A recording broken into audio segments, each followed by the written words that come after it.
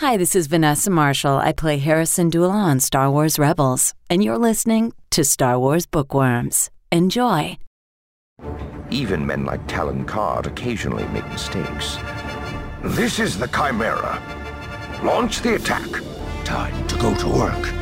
You won't let me get killed, will you? Is that what I was supposed to be doing here? I should have brought my lightsaber. So when you need a snack, where do you go? Do you go to the convenience store? Do you go to Walmart? Like, if you just want a snack real quick and you don't want to go to the grocery store. Am I at home or am I at work?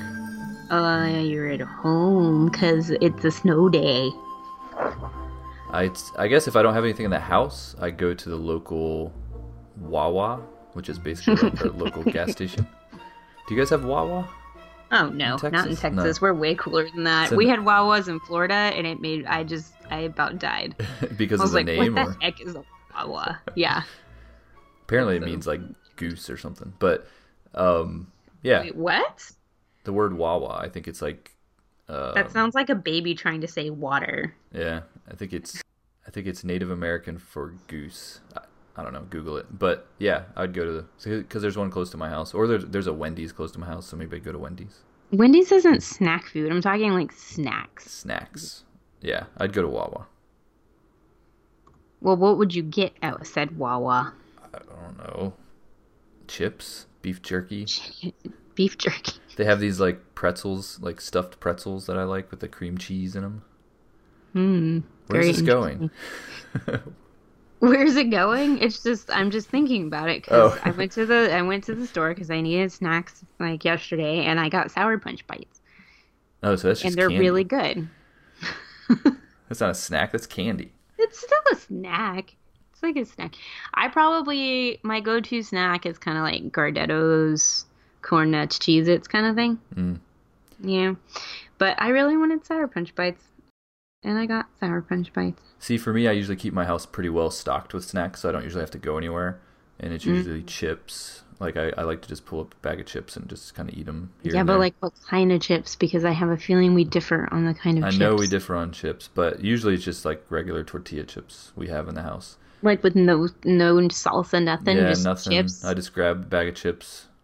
That's and start eating weird. out of the bag. Or cereal is my other thing. I'll get a bowl of cereal if I need a snack, especially on the weekend. What about just eating dry cereal?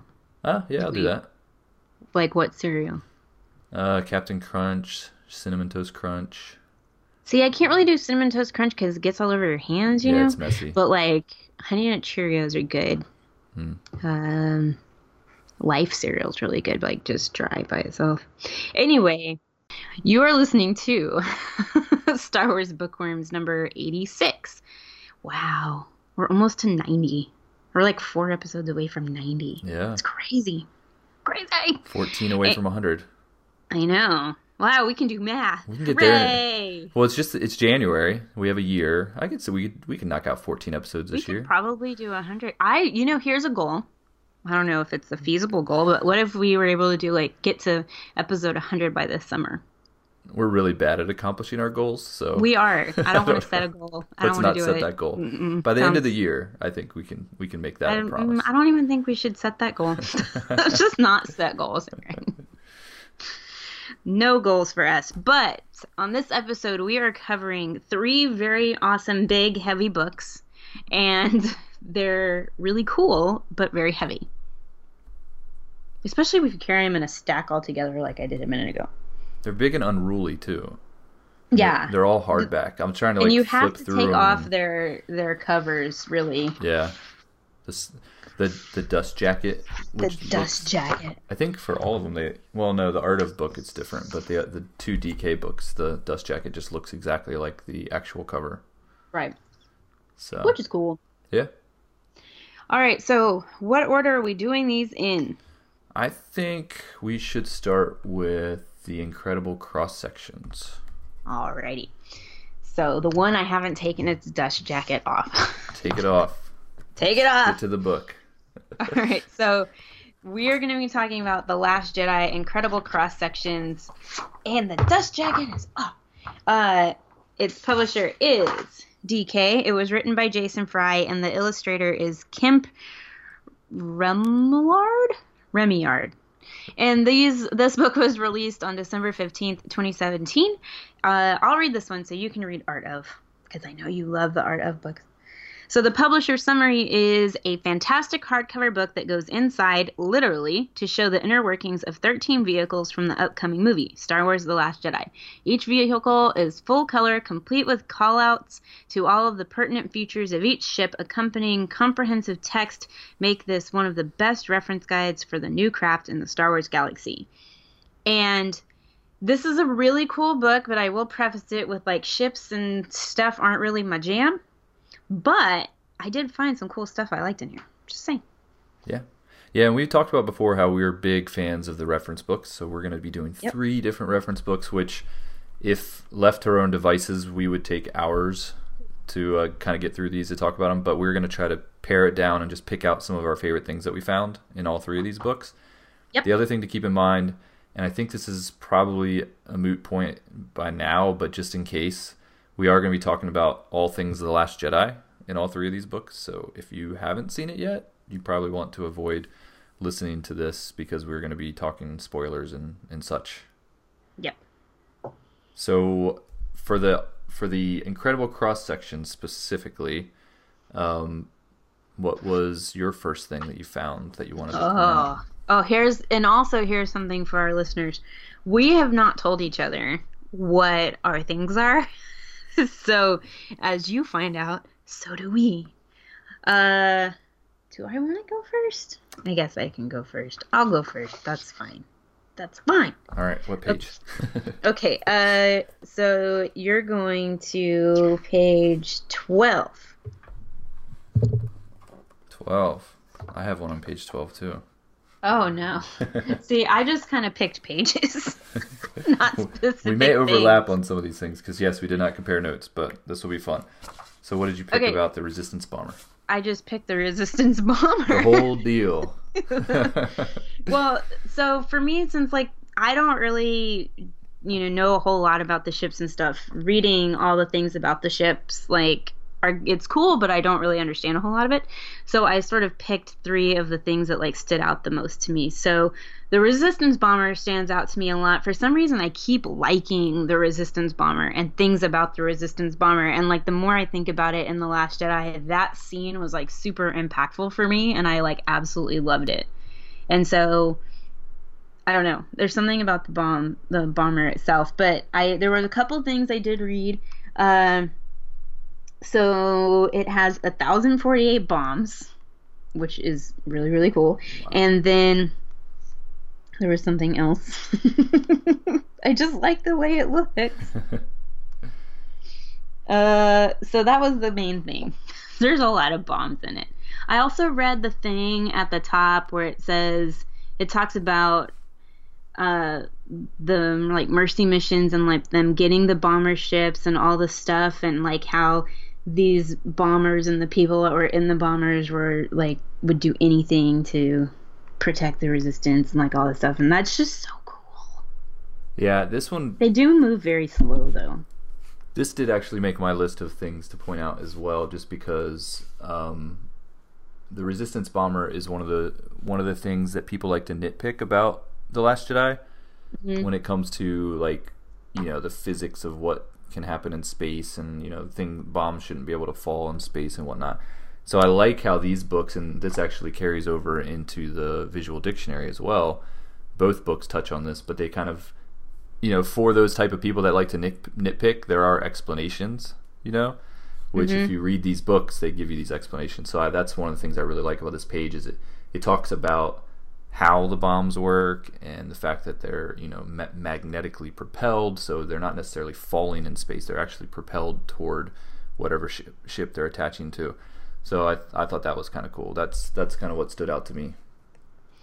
And the other thing is I thought there was only 2 people on the ships, and because on the one with Paige it looked like that was just her left, and you saw the one guy that was dead, so I thought there was only 2 people, but there's actually 5 people per bomber. There's a pilot, a flight engineer, a bombardier, and 2 gunners. Yeah. And I think Paige was one of the gunners. So you're right. I think she was a gunner that had to basically go down and take the place of the guy that was supposed to release the bombs, right? Yeah, so the whole inner workings of the thing looks really cool, and like the way the bombs are all in there is really neat. And then the picture that we get in the incredible cross sections, you see like all 5 people. So I'm just like, wow, all 4 of her other people were dead. Yep. Except for her. That's insane. It's crazy. Okay, what's yours? So my first one, although that one would have been my second one. So this is my first one. So we're going backwards now, back to page 8, which is the Raddus. Oh yeah. And I think just because I just really liked the fact that they named the ship the Raddus. That's not its original name. Right, which information like that is in here as well. That it used to be called the Dawn of Tranquility. Yeah. But I just thought, and I think they do say Raddus in the movie, but I didn't catch it the first time around. I didn't catch it either. The first time I saw it was in the visual dictionary, and then here they go into a lot more detail about the ship. But yeah, I just thought that was really cool. And they even say, there's a paragraph here on the bottom left corner of page 8 that says, the Raddus was named in honor of the Mon Calamari admiral who defied the nascent rebellion's political leaders and took a ragtag fleet to Scarif. And then it goes on. But I just thought that was such a cool tie-in to Rogue One, to have a character like that was so memorable from Rogue One, and then have his name carry over into the main saga as well. So that was a standout thing for me. Yeah, no, I really like the Raddus. I also like that the fact the Raddus has 2 bridges, a primary command bridge and then a emergency bridge. And so Leia, when she gets blown off the ship, it's from the primary command bridge, and where they're doing everything for the rest of the movie is from the ventral emergency bridge. That isn't as exposed to attack. So yeah, maybe they should have been in that one in the first place. And I just like the fact that they were using a Mon Calamari ship, which is also really awesome. But yeah, it's cool to see inside of it and to see where the escape pods are. So that's where Rose was. It has a little thing on the bottom of it, kind of like when Luke is hanging on to a little skinny thing on the bottom of Cloud City. Oh yeah. So what's your second one? So my second one is on page 40. Whoa. It's the Resistance shuttle. We get to see a bunch of people. You get to see all the people. Yeah. I was like, oh, look, and there's all the people. There's Poe, and there's Kate L, and there's Neenub, or somebody that looks like Neenub. And I just thought it was cool to get to see, the little shuttles that were flying down to Crate. Although I don't know where Leia is, because I feel like she should be in this picture. But I feel like it's where's Waldo? Yeah, it does actually have a bit of a Where's Waldo look to it. But no, I can't find Leia. Yeah, I don't see her. I do see General Emat. I don't see her anywhere. And she should be there because she's on the same shuttle pod as Poe. So, I don't know. A little bit weird. But they are formally known as U-55 load lifters, so I want to know why they picked that name, or if there was a reason. They can hold up to 60 people, and there's 2 pilots and 1 engineer.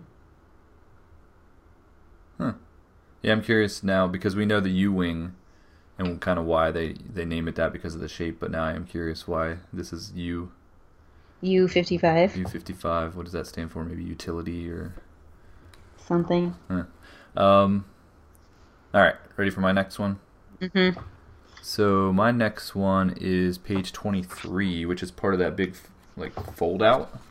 I knew you were going to pick that and make me have to open that. So the supremacy, and there was one specific thing I wanted to point out on this page, but I really like how this ship is so big that they had to actually make it into a big 4-page fold out.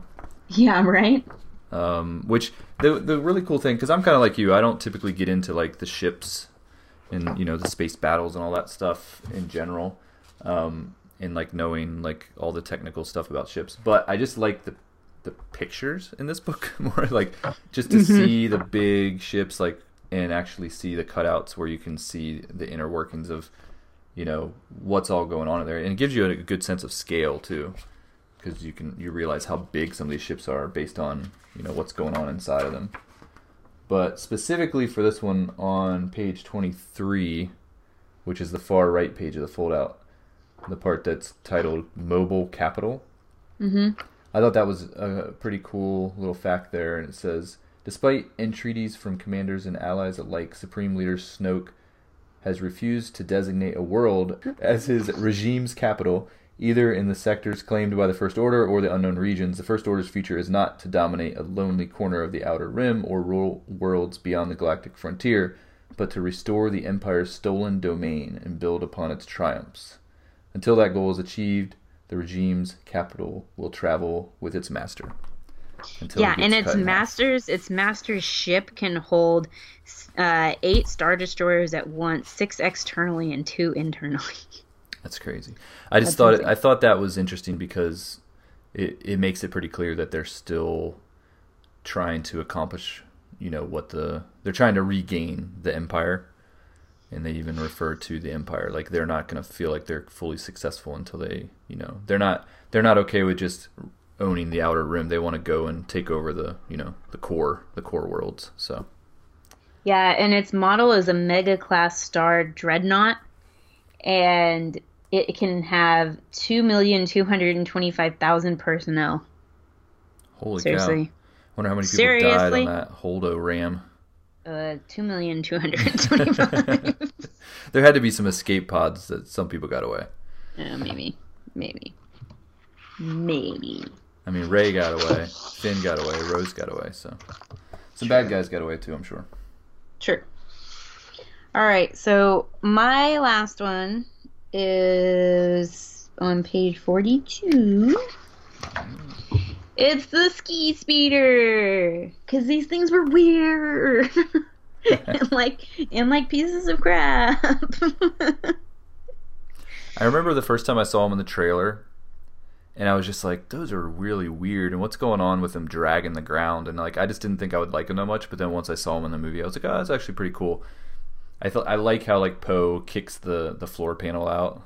Yeah, like, what the hell? Because they're like rickety old things. Yeah. So with this one, I like the monoski. That's cool. I also like that they name the dust on crate.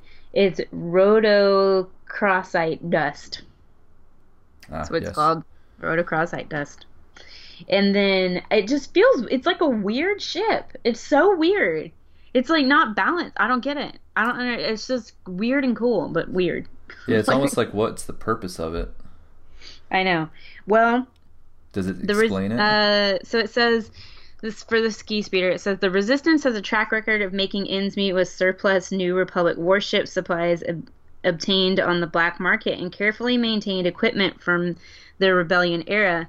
But ingenuity gives way to desperation when a First Order strike force corners the Resistance on Crate. And then says the early Empire witnessed a fad for asteroid slalom, a sport in which competitors sped along the surface of small asteroids using them as springboards for high-speed turns and eye-catching stunts.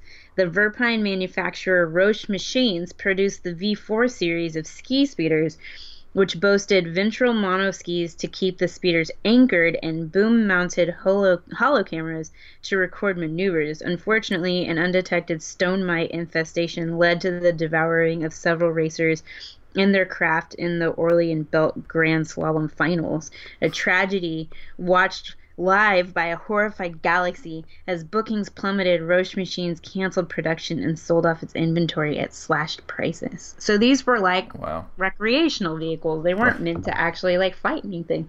Wow, bravo Jason Fry for digging into that backstory. That was fantastic. Not at all what I expected. I love the backstory, Jason. Yeah, and a nice little shout out to Legends there with the Verpine mention. Where would we have seen Verpine before for people who don't know? They've been all throughout Legends just as a race, a species, I believe, insectoid. But yeah, I noticed a couple times in this book they talk about Verpine as one of the manufacturers. Yeah, so when the asteroid slalom craze was over, most of the Roche machine ski speeders were scrapped, but a few found unlikely second lives thanks to tinkerers and asteroid settlements. So, ta-da! Interesting. And the rebel techs attached laser cannons to the speeder's booms and added as much armor as the lightweight craft could accommodate. So they basically made them into things that could shoot stuff. Nice. Way to go, Resistance. Was that your last one in this book?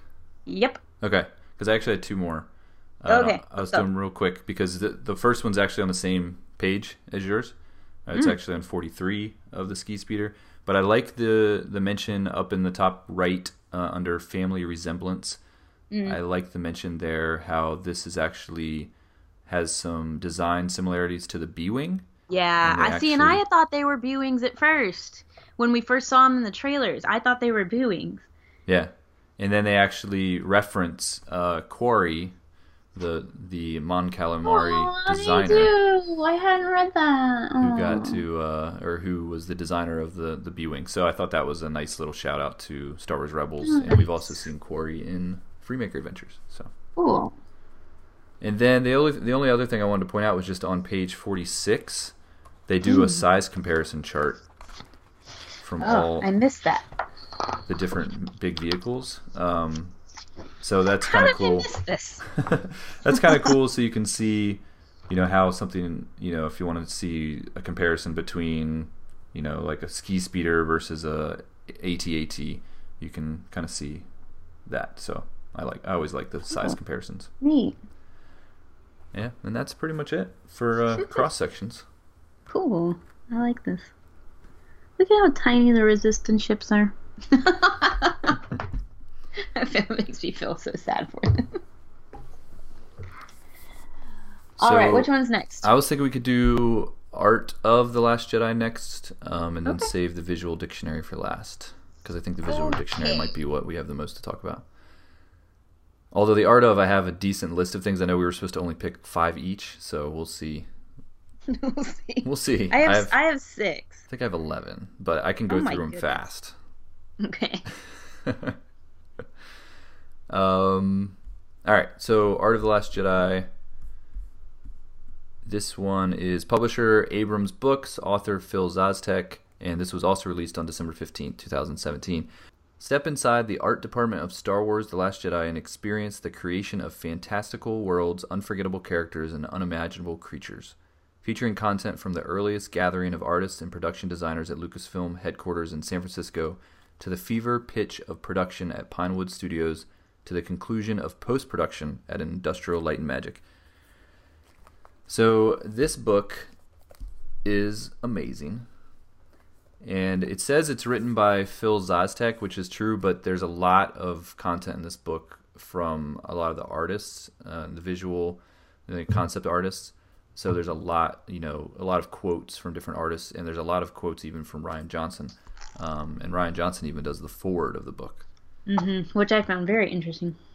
And this book as a whole is just, even if you're not into the art of Star Wars, which I don't know how you couldn't be, because all the concept art for any Star Wars film has just been amazing. I'm not really. No? I'm glad you brought that up. I like the finished products of things. I don't necessarily always like to look at like the sketches that are done ahead of time, or like what something was based off of or whatever, because it just doesn't matter to me really. So with these books, it's cool to see some of the stuff, and you can skip over other things, but it's all the little pieces of information that are in here that make it almost like a making of The Last Jedi.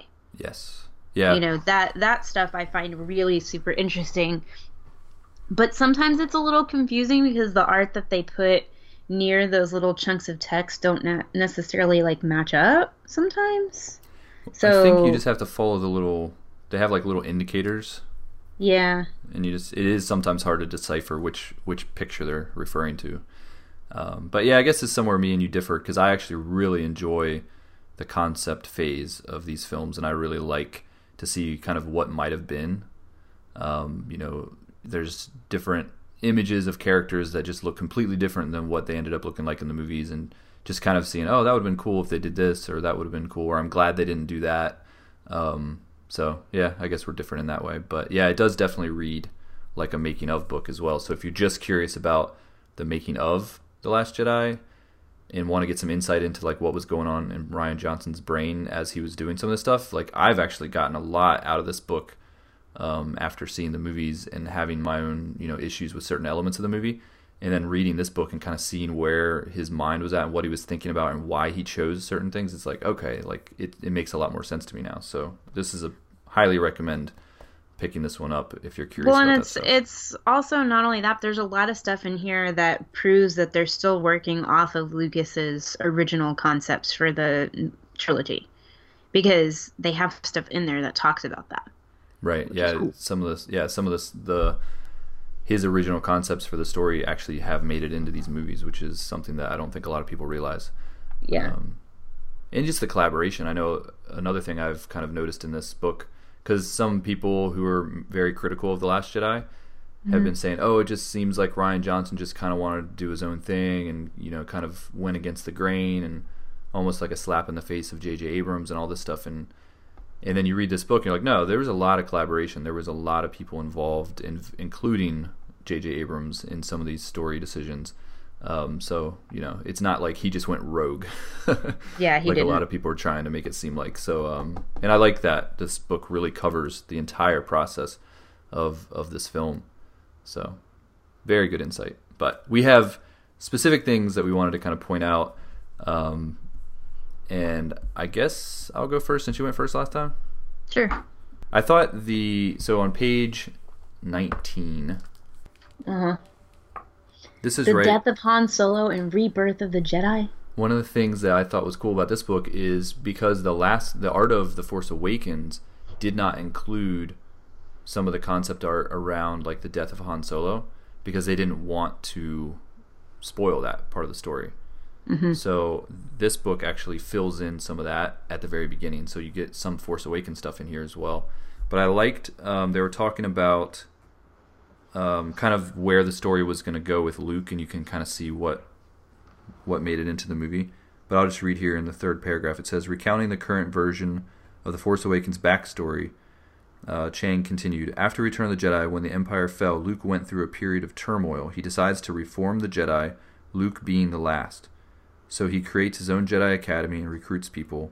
One of Luke's pupils was the character then known as the Jedi Killer.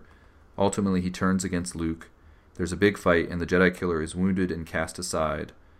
There's this big through line of the Jedi Killer wanting revenge on Luke, and that's partly why he takes on the persona of Darth Vader to haunt Luke. So you can see kind of like where the original story idea was and then what actually it became later.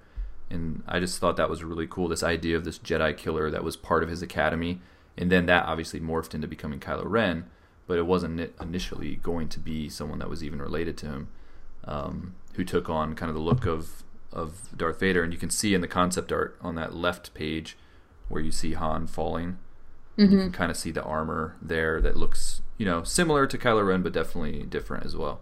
So that whole paragraph had me really intrigued. Yep. And actually from where you were reading, continuing that, it says, soon the remaining visualist designers, including, and they name a bunch of people,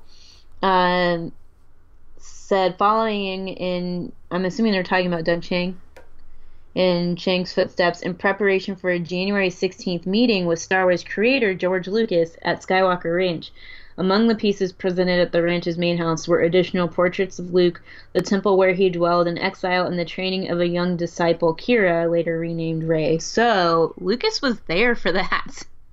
Yeah, because this was like the earliest story concepts, even before, before Lucas sold to Disney, I believe.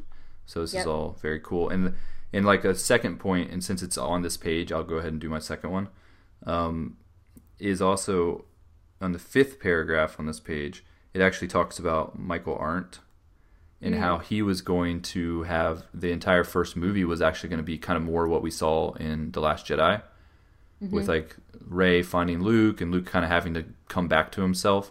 But then Michael Arndt is the one that actually decided that that wasn't going to work as the first movie, and he wanted to push the discovery of Luke to the very end of the first movie. So I thought that was interesting to see that Michael Arndt, who ended up getting replaced by J.J. Abrams as the writer, still had a major influence in what the first movie and second movie entailed. Mm-hmm. So that was my first two things. Okay. Well, I have one to kind of add here. It's not on my list, but it's just because it is on the next page. It's Rey Kira's original first outfit, which was supposed to be an homage to Han Solo. So with the pants with the red stripe down the side and like a blue vest and stuff like that. What do you think about that costume? I don't like it. No. It looks cool, but I'm glad they didn't go with that look. I think it's too much of a Han She has look. her Ray buns, though. Yeah, she does. Her Ray buns. It's like she's wearing an Apple Watch, too. Right. And some Toms. And some Toms. Okay, so my first thing is actually on page 27. And it's the concept art for Kira and her training, and she's got all of like the training doodaddy things. I don't know what they're called. Around her, and they're like floating around and stuff. And then there's this really awesome picture of her with like what looks like could be Luke, and she has a lightsaber and everything, and she looks really cool. Like Rey looks awesome as Kira or whatever this is, and she looks like a video game character. So in the little story they have on the side says Rick Carter brought in a stack of random stills from Akira Kurosawa directed films, which of course had huge influences on George Lucas as a filmmaker. And it says they brought him to the first Visualist meeting on January 9th, 2013. As a creative exercise, they handed the stack to Carrie Hart and asked her to select several that told the story of The Force Awakens in whatever way she thought best. The 5 chosen images were eventually painted by the concept artist to depict Kira/Rey's journey through her training with Luke Skywalker. And so I think that's what these are. The nice. Ones that she picked, the ones showing her training and stuff. And right on the page to the left, it's a concept that I'm glad they didn't go with, and that's bald Luke. Yeah. That's weird. All right, so my next one kind of crosses multiple pages, but starting on page 61. And this is where it starts talking about the Jedi books and the different, the Jedi Temple and stuff. And I really like that they kind of get into some detail here, as you can hear me flipping through pages to get to it. Yeah. Yeah. Move your book away from your mic, man. It's in my lap. Yeah, so one of the things I thought was interesting is the infusion of the Rebel logo in a lot of this concept art. And even to the point where they were actually going to have the tree like be shaped kind of like the top crest of the Rebel logo. Mm-hmm. And you see that all throughout the art of book. I'm kind of glad they didn't go that direction with things, because I feel like I like the idea that the Rebel logo was kind of, designed or had come up during the rebellion and not something that had anything to do with the Jedi. So I thought that was a concept that, although looks kind of cool, I'm glad they didn't decide to go with. But on page 63, they actually show concept work of different pages of the book, of the Jedi books, which I really thought was cool, with this kind of ancient looking language and symbols and things like that, and the kind of recognizable Jedi symbol with the wings and the kind of lightsaber up the middle.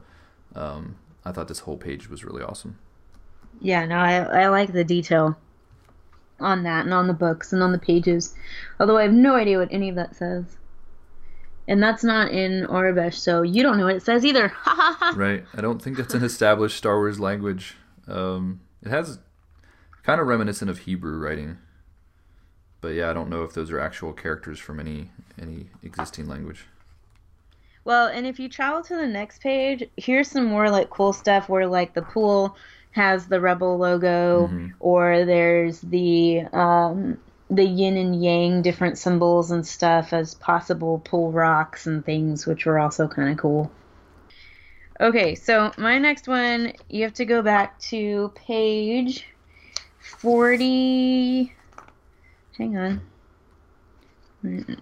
I wrote the wrong page numbers down. 46 and 47. I saved this one for you. You did? Yeah, I almost put this one down. I was like, no, she's going to do this. Yeah, so this is the Porg page. And it kind of goes through all of the different iterations of things they were thinking about with Porgs. So Rian Johnson makes a comment about all the puffins were on Skellig Michael when we went for the pre-shoot in September. I forget who exactly had the idea, but you get the sense that all these things evolved from the same creature. So with the Porgs, I knew I wanted something puffin-like. So Lunt Davies says, we explored ideas that drew from birds, bats, flying squirrels, and aquatic creatures such as seals, otters, and beavers. And the sketch that caught Ryan's eye is the one that looks kind of like a penguin bird thing, sort of like what the Porg looks like. And all the other different iterations are so cute.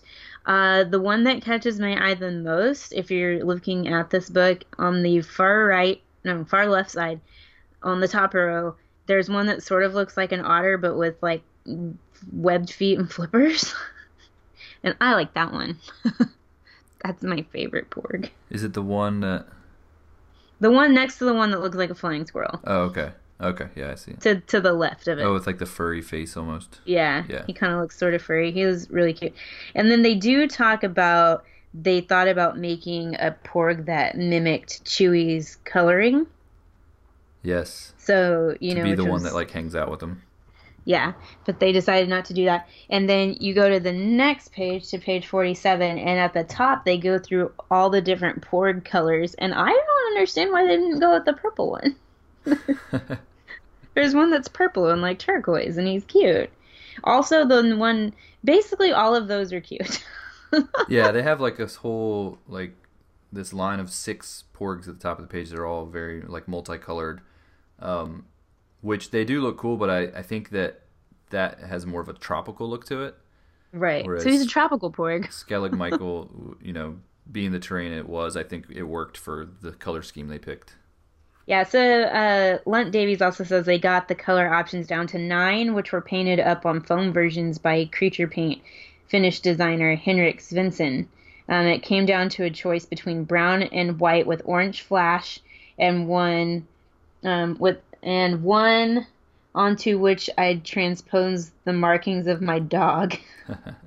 It says it was agreed that the brown, white, and orange was the stronger look because, as ever with Star Wars, being able to distill a design to its bare essence and still have it recognizable is the ideal. And then there's pictures of the Porgs like ripping seats apart and being inside the Falcon, and then this very, very sad one where they're messing with the lightsaber and they impale one of the Porgs like through the head with the lightsaber, which is quite disturbing. It's very disturbing. I don't like it. I mean, I've been critical of the Porgs, but not even I would have enjoyed seeing something like that in the movie. No. And I know there is the scene at the beginning where the Porgs are kind of playing around with the lightsaber, and the one is like looking kind of down the barrel. Yeah, so it's like they played with this concept art, they just didn't actually execute it. Yeah, they didn't go all the way. Thank God. But that artist is Lunt Davies, who is the artist that's a bit Porg demonic? Yeah, demented there. All right, so my next one we can kind of just hit really quick. I just thought it was interesting, but page 81 and page 82, which this is another, we were talking about the concept art of bald Luke Skywalker, and they actually have concept art of bald Kylo Ren. Much better. Which is interesting looking. I don't know, I'm glad they didn't go with that concept, but I thought that was I funny. like that better than weird hair Kylo Ren. Really? You like bald better than the long hair?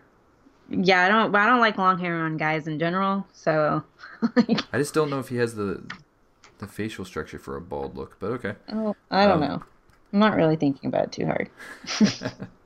But yeah, so they have that, but then on the very next page, they actually did some concept art of different students that could have been at Luke's Academy, which they all look either teenager or younger, which it's cool to see that they were thinking of, what different characters could have been there, but I'm also glad that they didn't actually show any characters there, because that would have been, I think, even more tragic kind of like Anakin killing the younglings, like to know that Kylo Ren killed some characters that were so young.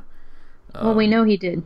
We know he did, but we didn't see them, and that kind of helps because here in the concept art you get to see like very distinct 4 different characters along with a young Ben Solo, which appears much younger in the concept art here than he does in the movie at that scene. But yep. All right, so my next one is 112 and 113, and this is like the in-depth look at Paige and Rose's medallions and like the different pendants and stuff. So mostly 113.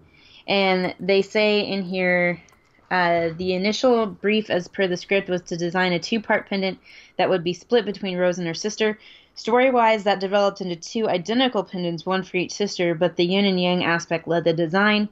Set decorator Richard Roberts suggested some Celtic reference that influenced one design, which quickly became Ryan's favorite, and that design sort of stuck. And you can see some of the different designs they went through, like a split in part, like rebel symbol, and like some other weird thing that looks like, I don't know what, pendant version 1. And then, but what they ended up going with is pretty cool.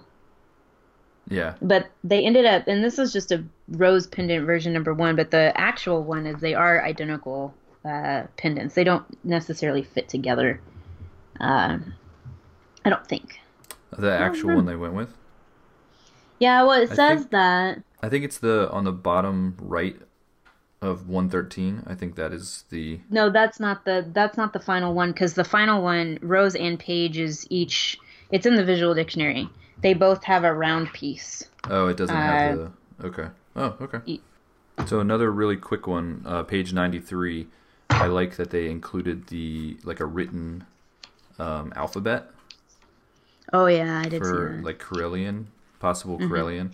I guess because this doesn't actually appear anywhere other than a visual guide, or not even a visual guide. It doesn't appear anywhere other than art of book, that it's not canon. But right. I thought the idea of alphabet that looks like this. I like how it's not as because the Aurebesh is really cool, but it's very distinct symbols, and I like how this is kind of more handwritten looking.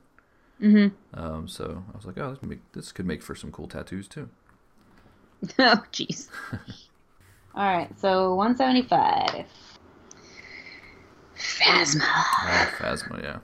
So it's actually like 175 and 176 because it talks about her armor and everything. And just after reading Phasma and learning about how she went about making her armor and everything, I think this was really cool. And they do have a piece that says, we did a version of Phasma where some of the eyepiece still remains, a ring you can see her eye through. And Ryan said no. He wanted it to be more open. He wanted to see the femininity a bit more clearly, like when she gets her face slashed up.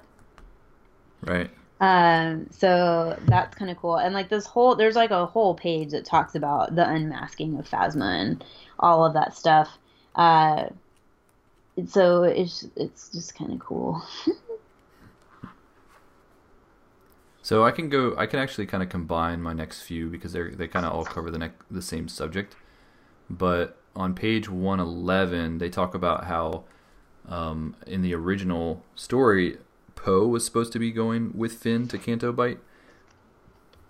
And then they decided that wasn't going to work for the ultimate story that they wanted to tell, and then they introduced the idea of Rose as a character. So I thought that was a kind of an interesting fact, that the movie could have looked a lot different, obviously, if they had stuck to that original plan to have Poe and Finn hanging out the whole movie. But other things like story differences related to Canto Bight, they also had the idea of Finn and Rose not going to the casino in their like kind of resistance garb, but actually getting dressed up in like a nice gown and in a suit. And they have some art on page 130 showing kind of what they could have looked like. And I thought that was interesting as well, that I actually would have liked that if they had done something like that to give them new costumes. And I think it would have just, I don't know, it would have helped that whole sequence. I think it would have helped that overall scene like so much better. Yeah. I wish they had done that. After seeing the concept art, I was like, oh, that's too bad they didn't go that direction with it. And then the Master Codebreaker. is the other thing that he was supposed to be a much bigger part of the story. And right. they have a lot, page 139 through 140, they talk about how they were actually supposed to meet him and have conversations with him, and they were going to kind of like escape the police together, and then he does eventually get caught, and then they get thrown in prison. But there was going to be a lot more with that character, so that was kind of cool to see as well. Mm-hmm. Okay, so my next one is on page 195. So we're back to resistance bombers. But specifically to the picture that says Magna bombs, and it's like the bombs painted, and one of them says "Hi Snoke" in Arabesh, and one says "Han says hi" with a smiley face, and another one is just has like a smiley face on it. This is stupid. That was actually one of mine from the visual dictionary. Oh, they have the same image without. Well, I know that's without coming the translation. up. Hush, we're still going there. Okay, so there's that, and then my last. Do you have any more? I think I have 2 more. All right, well, I'll get my last one out of the way. It's at the very back. It's 242 to 244, and it's in the area they call Binary Sunset. But it's all about the foxes, and like the early design for the fox, and then like the shard fox. And they say, we had 2 images of this beautiful female fox that we found on the internet. To me, they had all of the emotion that Ryan was wanting from this, and they became the guides for creature effects animatronic designer Louise Day and her team. They almost were like building in Lego. We sculpted the fox as an under shape, and then Lou went in and chose 10,000 crystals, something in that region. There were only 10 different sized crystals. It was almost like flower arranging. We looked at making the lips clear and crystalline and the teeth clear and crystalline, and all of that took away from the soul of the animal. You believe this has blood running through it because the tongue and mouth interior are real in color and in texture, so you begin to get this juxtaposition, this metamorphosis of 2 things, a living thing and the crystalline coat. And I love that they talk about them. They're so pretty. Pretty foxes. Pretty crystal foxes. Yeah. Or as they call them, shard foxes. Shard foxes. Were they Vulptex? Is that what they're called? I refuse to call them by their normal name. You're just going to call them crystal foxes? They're crystal foxes. That's it. Yeah. So I took Quinn, my son, who's 6 years old, to see The Last Jedi, and he liked the crystal foxes, and he loved the porgs.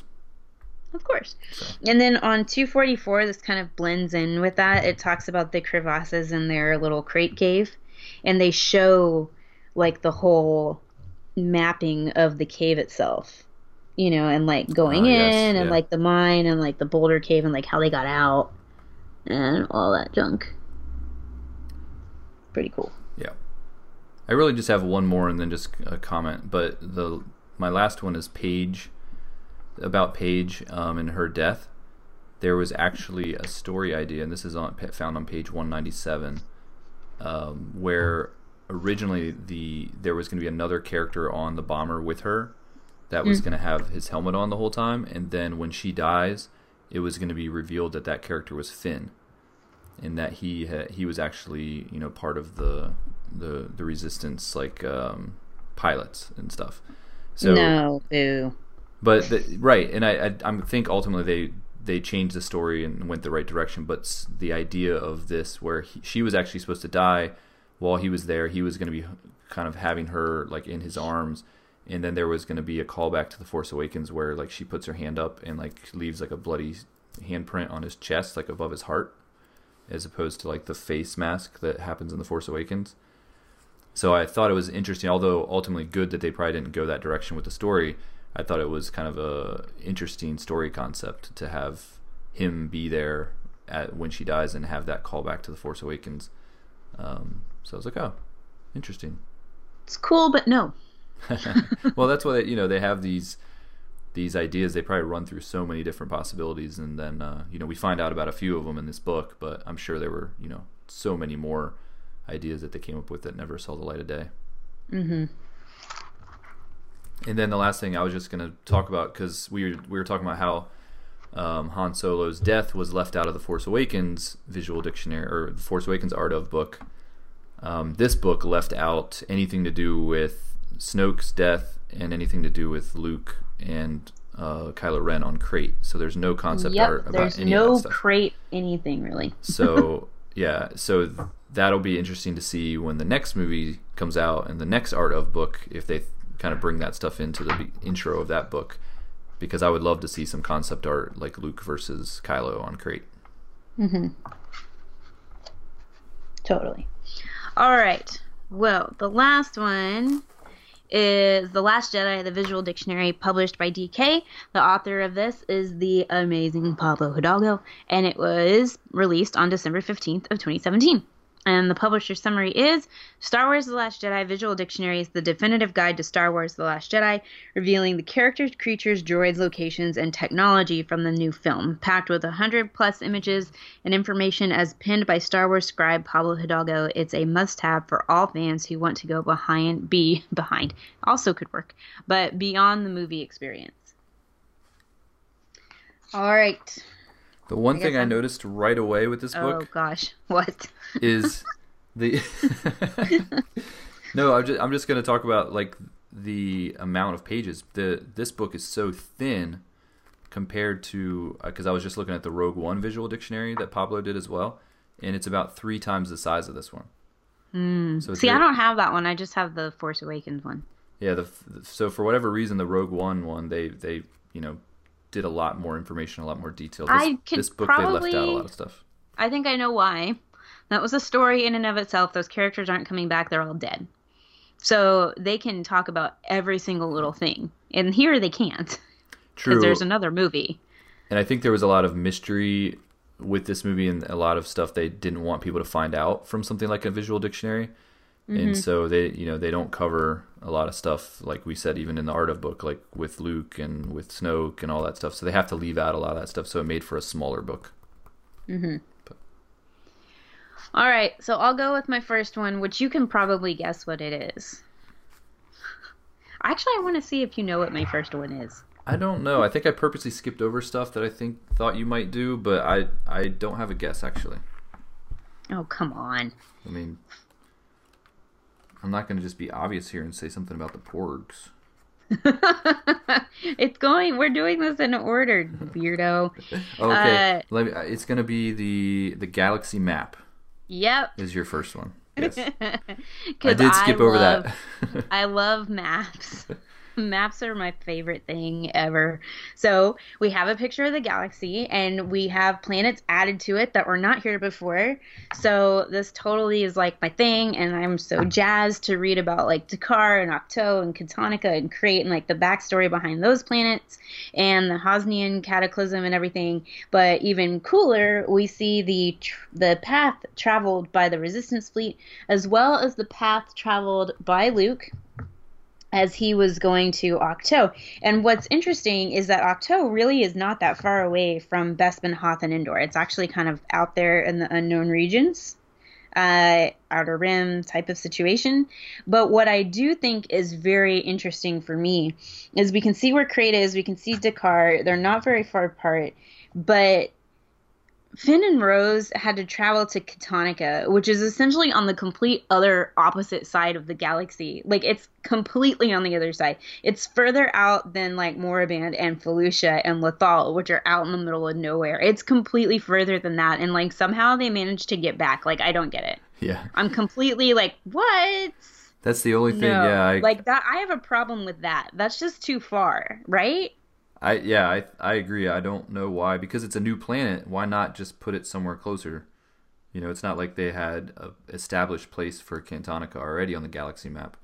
They could have put it anywhere, so it would have made a lot more sense if it was close. And I also don't get how Crate, Dakar, Endor, Dagobah, all of these things are further out than Jakku. How is that? Because they talk about Jakku being, like, way out on the Outer Rim or whatever. It's not. It's like, it's so much closer to the core. It's like in the Inner Rim. I don't understand. I guess it's technically in the Jakku is in the inner rim. It is in the inner rim, yeah. It's in the inner rim, which just bothers me beyond all get out. It's not even in the mid rim.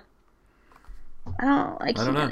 I don't know. I guess I never thought about it. I don't remember them ever referring to it as being remote. More that just the planet itself is kind of like nothing there, but the planet isn't. I mean, there's not a whole lot around it. Yeah.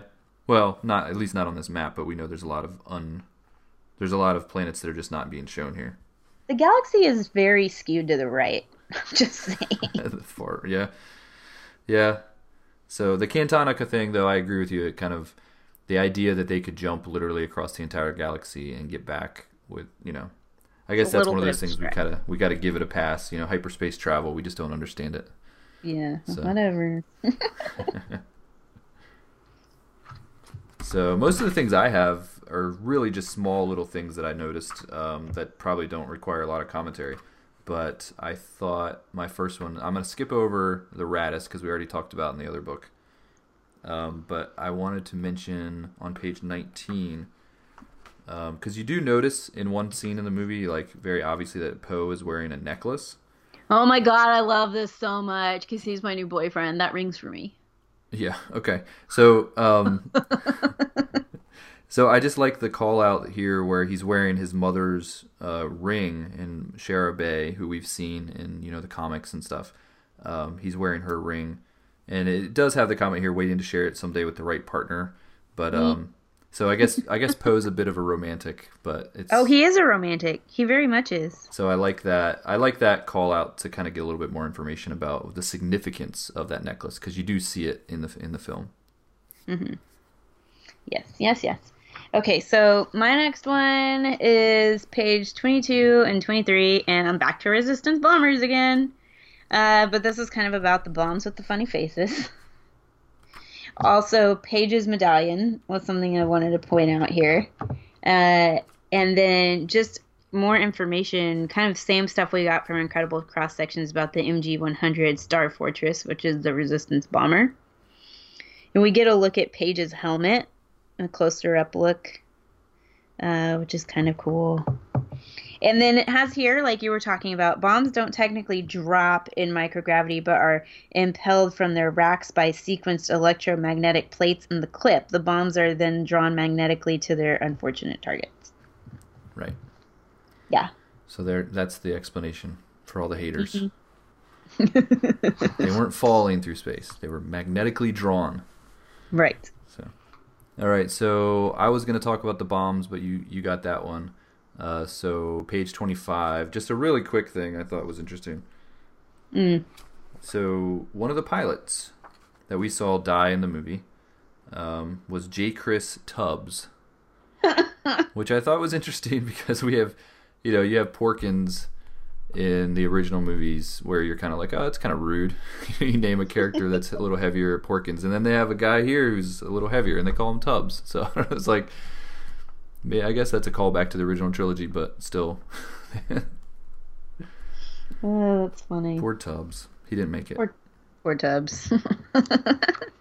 On the same page, though, for everybody that's interested in Tally, she has like a whole section talking about her. And her name is Taliesin Lintra. Taliesin? Yeah. And she goes by Tally, and she's only 22. Yeah, that's sad. Sad she went the way she did. She seemed like potentially a really cool character. I know. Maybe we'll get more about her in books and comics. Maybe. Okay, so my next one is page 42 and 43. And this is all about the Temple Island, and it shows like a map of the island and kind of where everything is. It shows like where the Jedi Temple is, the Tree Library, the Caretaker Village, the Mirror Cave, where the Falcon's parked, where Luke's X-Wing is, where Rey and Luke meet for the first time, the Jedi Village. You get a little bit of information about the Thala-Sirens, which are the big, weird ocean creatures that have green milk, not blue. Get a little tiny information about porgs and get to see porg chickies, or porglets, and the lanais, which are the caretakers. So you get sort of like this whole overview of the island, which I just think is awesome. Yeah, and a quick call out on that page. There's They talk about Luke learning to spearfish on his time, or during his time on Luel, which is from the Legends of Luke Skywalker book. There's a whole story. Where's that? Where is that? On page 45. Which... That's not the same page. Oh, I thought you said 42 and 43. Yeah. Well, it's the next page. Oh. On page 45, there's a little box with Luke kind of looking off to the side, and it says, learning to spearfish during his time on Luel, which there's a whole story in the Legends of Luke Skywalker on him trying to find other Force users and people that know about using the Force, and he finds this group that they use the Force, but they call it something different, and he has to go through like these trials, and one of the things he has to do is learn how to spearfish with these like gigantic long spears. So I was like, oh, that's kind of cool, because when I saw it in the movie, I instantly remembered that part of the book. So that was a nice canon book connection. All right, so my next one kind of continues on the same theme just because it really interests me. Page 50 and 51, which goes in depth on the Lanais, who are the caretakers. Ah, yes, that was. And you get all this information about like their clay chopping board, and that their writing consists of cuneiform marks based on the shapes of their feet, and that there is actually a caretaker matron, and she's kind of in charge of everything. And also, they have ladders built out of what look like fish backbones, the vertebrae of fish. And then there's this kind of interesting tidbit.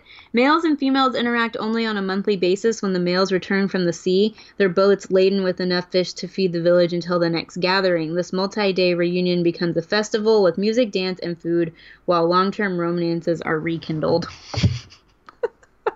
Yeah. This was actually one of the ones I was going to call out as well, because I thought what was interesting is we get to see the whole other side of their culture in this book. Because in the movie we only get to see the caretakers and kind of the nun-looking, alien species, and I know a lot of people even kind of believe that they were only females of the species. So now on page 51 you get the whole like male side, and they all wear much different looking clothing. And, like you said, they come back once a month and they go out and fish. And so I thought that was interesting just to learn more about the culture of this species. And actually like some of the costumes they have for these guys. It says their language is a combination of spoken words and hand motions. Written language is rare, and fire signals suffice for long-range communication. Okay, your next one, because I only have one more. I think you've covered a couple of the ones I was going to do, but real quick call out on page 30. One of my favorite characters from the movie was Captain Kennedy. And kind of the old curmudgeon that had to work with all the youngins and ended up dying. But I just like the Pablo Hidalgo call out where it says, worry lines publicly display private doubts. The call out to his facial features. I thought that was a funny line, especially considering how the character is in the movie. All right, so my last one is page 68 and 69. I think you're going to see a theme here, Aaron. Okay. When you get there. I'm there. Phasma. It's Captain Phasma. And looking at her armor some more. We get some information about how she actually got out of the trash compactor.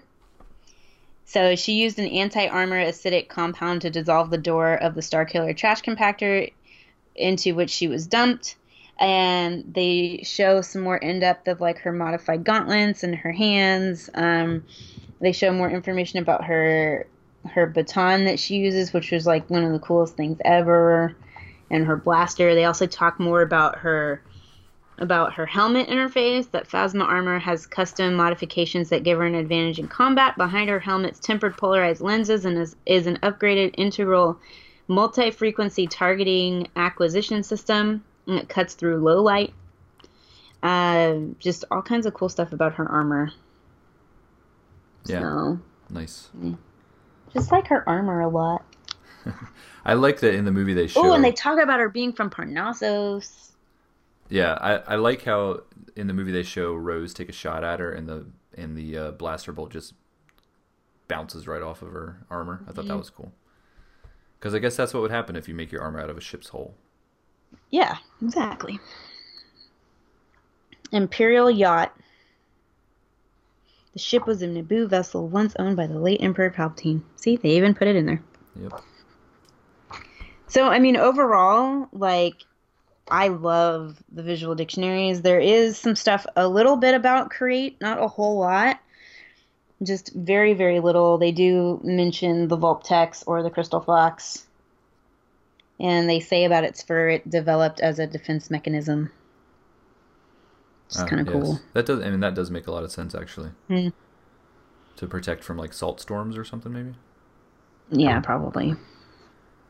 Which we actually get to see a salt storm in the Crate comic that came out from Marvel.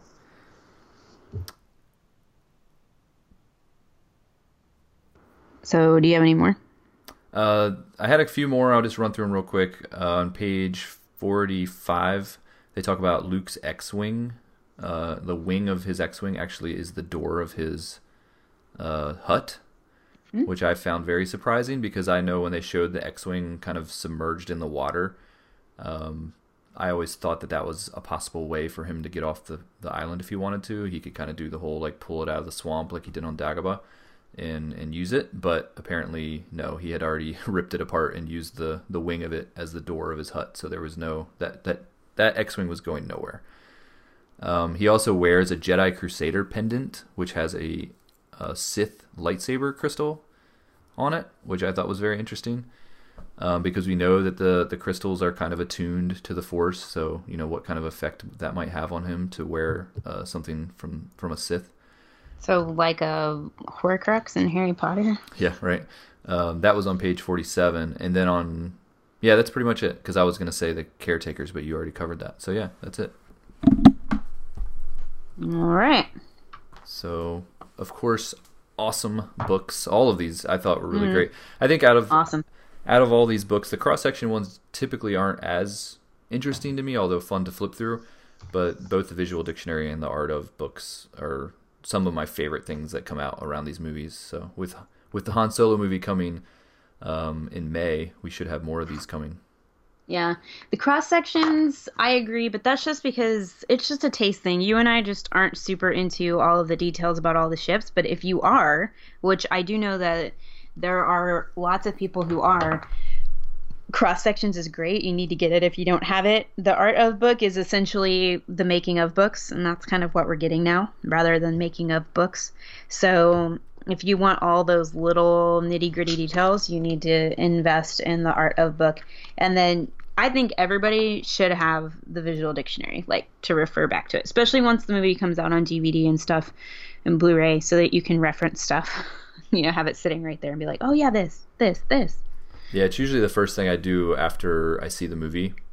Like on opening night, I go the next day and pick up both the art of and visual dictionary. Those are like the first things I do.